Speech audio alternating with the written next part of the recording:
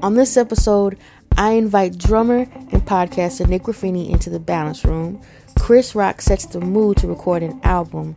And Eric Seats talks about, is it really that important for drummers to know how to read music? Don't worry, you can thank me later. Thank me later. Thank me later. Thank me later. Thank me later.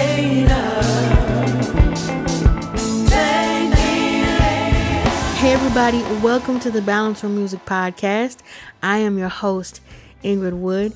This podcast is available on iTunes, Stitcher, and SoundCloud for you to subscribe to. That way, you don't have to wonder when is the episode coming out. It'll just let you know automatically. But in case you don't know, this podcast comes out every Monday, new episode every Monday. If this is your first time listening to the Balance Room, welcome. This podcast is really for it's for anyone, but specifically for musicians or music lovers, but really any creative who is or who has a desire to make a living from their creative side. So a lot of times I will invite guests in here who are musicians, of course, or their businesses who work with musicians in some way, shape, or form. And I'll also invite guests in here who have absolutely nothing to do with the music industry whatsoever, but I find that their stories, their perspective, their journey is valuable and relative to any industry. Doesn't have to be specific. So my guest for this episode, brand new guest that I'm bringing into the Balance Room, is he's a professional drummer. He's also a podcaster. He has a podcast called the Drummer's Resource Podcast. He was featured recently in the June 2016 issue of Drum Magazine, 2-page spread in there. His name is Nick Ruffini.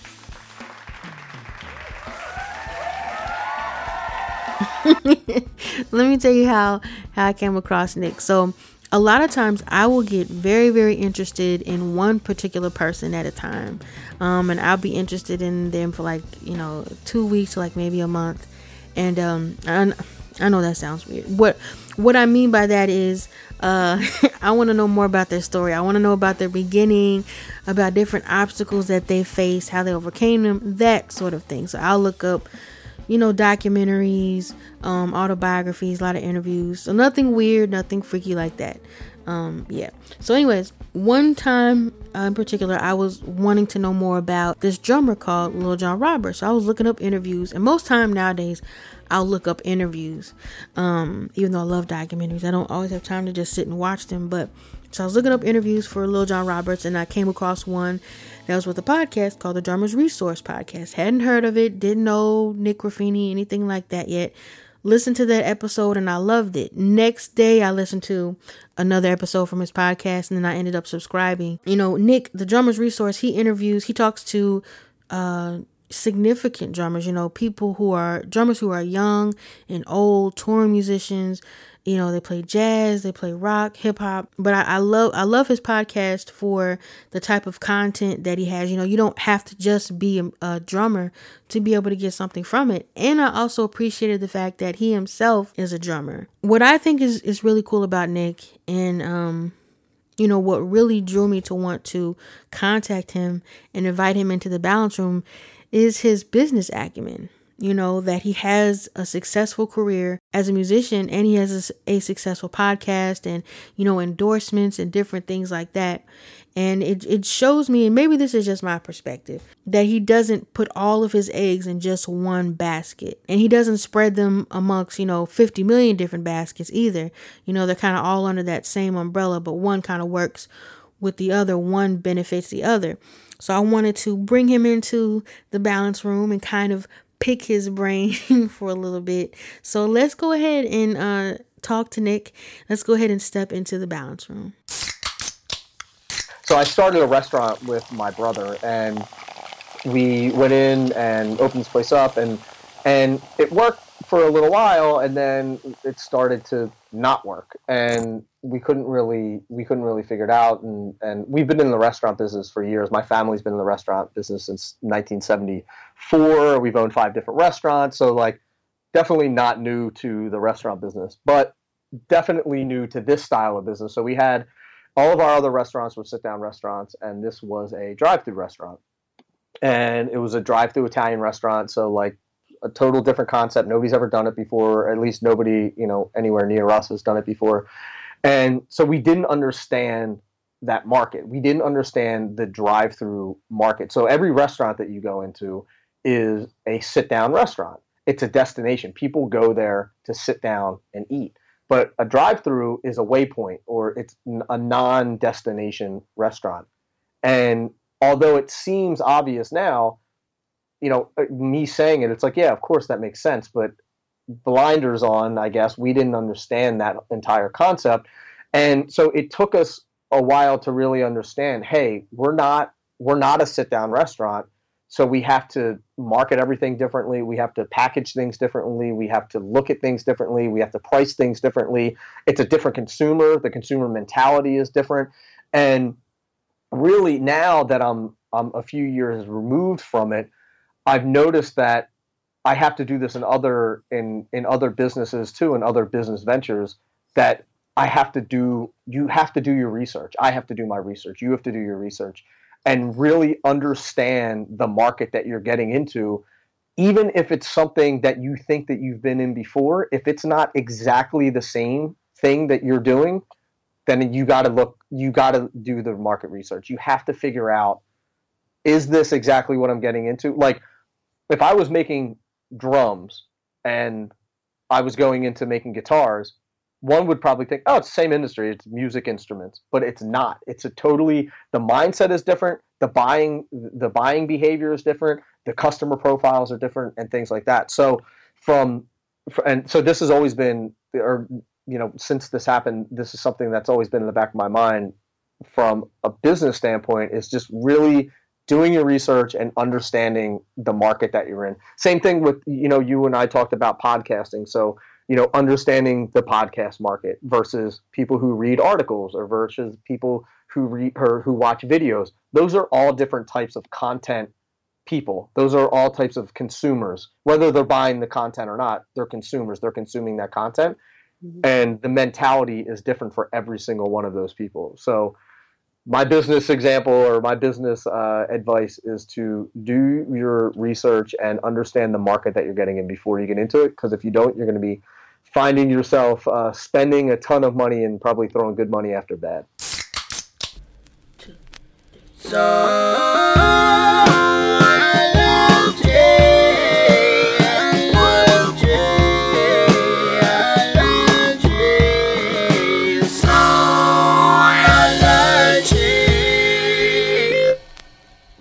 I'm a huge Al Green fan, and we cut this record, and that tune, one of the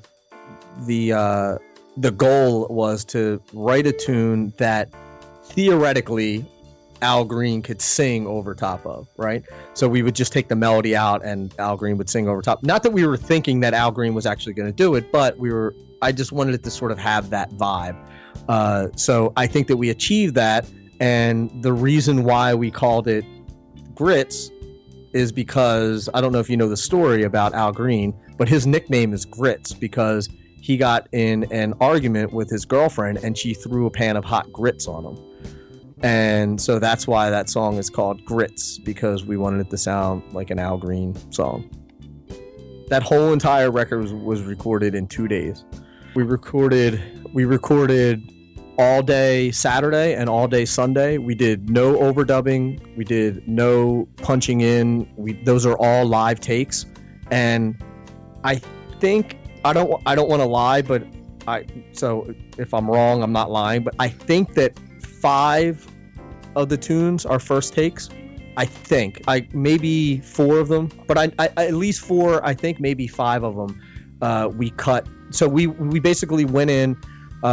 We had a night of rehearsal. So Friday we just ran through all the tunes, got there bright and early Saturday morning, and all day Saturday and all day Sunday just recorded them. So we recorded each song like 3 times, but 4, maybe 5 of the songs that we use were just first takes. And one thing that I did that was a little different when I recorded this record what, because this was my solo record. It wasn't like I was recording it with a band, so it was a little bit different of a vibe. But this something I used to really obsess about every record that we recorded, and I would, critique everything, and I would want to punch things in and all that kind of stuff, and like study the music a lot the day of and all that. So this record, I actually listened to a Chris Rock stand-up before I recorded every day, because I was like, I don't want to think anything about music or this music or any music, because I don't want to be influenced by anything outside of what's going to happen spontaneously inside of that room. But I'll tell you this right now. Now I have a career. I have been blessed with a career. So if you got a career, thank God. If you got a job, I hope you get a career one day. That's right. Because when you got a career, there ain't enough time in the day. There ain't enough time. When you got a career, you look at your watch, time just flies. You're like, God damn, whoa, it's 5:35. Damn, I got to come in early tomorrow and work on my project. Because there ain't enough time when you got a career. When you got a job, there's too much time. That's right. You look at your watch like, shit, 9:08. You don't even trust the time when you got a job. You be like, what time you got? What time you got? What time you got? What time you got? What time you got? 9:15? Whoever got the latest time is the right time. He got the right time. He got the right time.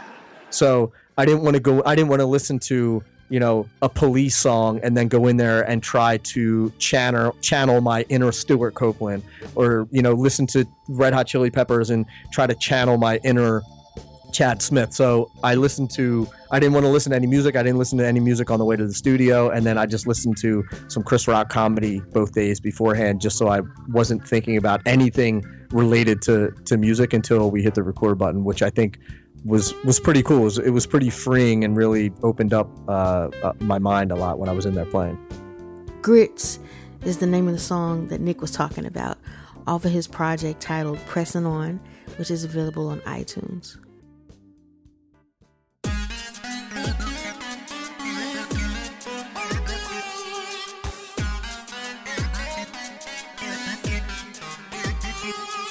I'm not like a gadget, like techie guy, but so I'm so out of date, I guess, but I just bought a Kindle, and I'm like, holy shit, why didn't I buy one of these a long time ago? And I'm a really slow reader, so I've been trying to read more. So I've been, like reading every morning, but I really love this Kindle because I travel a lot and I would bring books all over the place. So the Kindle is amazing. I use Evernote all the time. Like my entire life lives on Evernote. So it's a really easy way for me to write anything down that I need, and it's everywhere, and I can share it with whoever I want and everything. So Evernote. And another app that I use is called, it's a macros app by OTR, On the Regimen. So there's this guy, Mike Vacanti, who I train with, and he has an app where you count your macros, so fat, protein, and carbohydrates. So I've been really trying to focus on my health lately. So I'm down like 30 pounds, and that just helps me keep track of exactly what I'm putting in my body every single day. So it's been really, really easy to, one, track what I'm eating, and two, stay on a good regimen, even when I'm on the road and everything, like, because mostly everything has nutrition labels, so you can just put it right in. So that's been like a lifesaver in keeping me, helping me keep fit, I should say.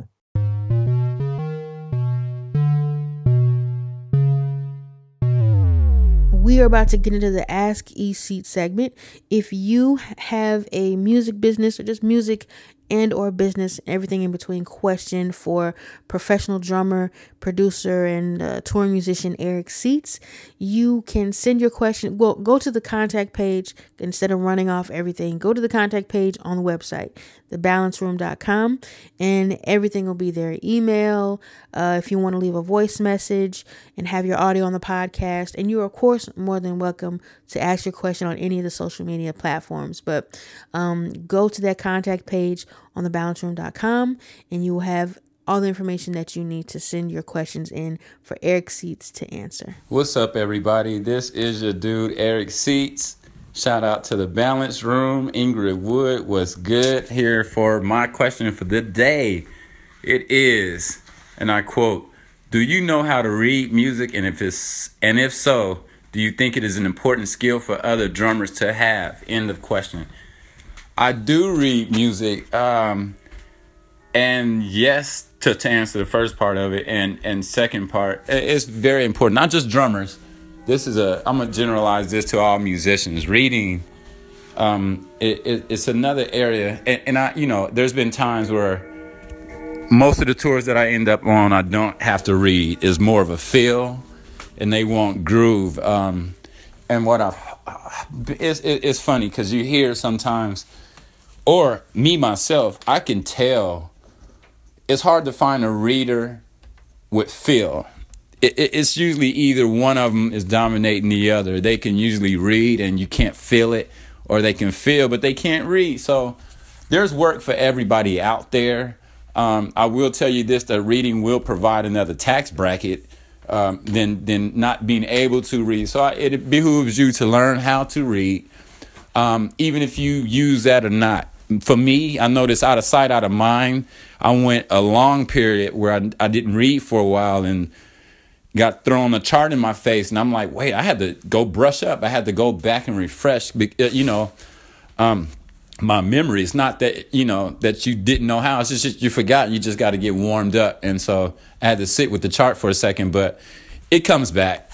But it's like riding a bike. If you go years without riding a bike, you don't forget how to ride. You're just going to be a little sore when you finish riding, But reading is important for your career for sure.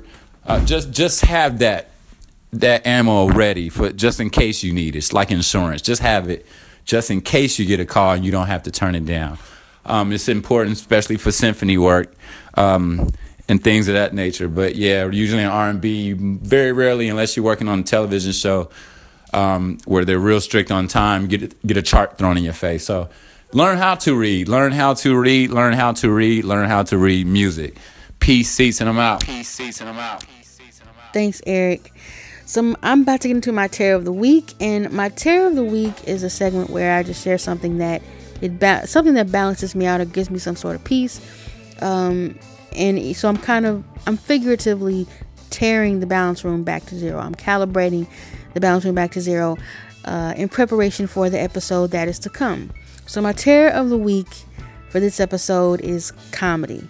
And no particular comedian, no particular stand-up routine, but just comedy.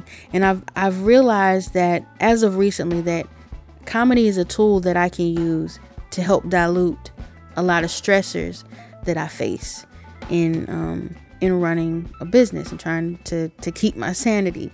And I kind of hesitated in giving you a little bit of the background story, but I feel like it may be helpful for someone listening. It may help you be more productive. So last week was a really stress-filled week. I had a lot of stressors. It was like, and that always happens, but it sucked because it was like back to back to back to back to back.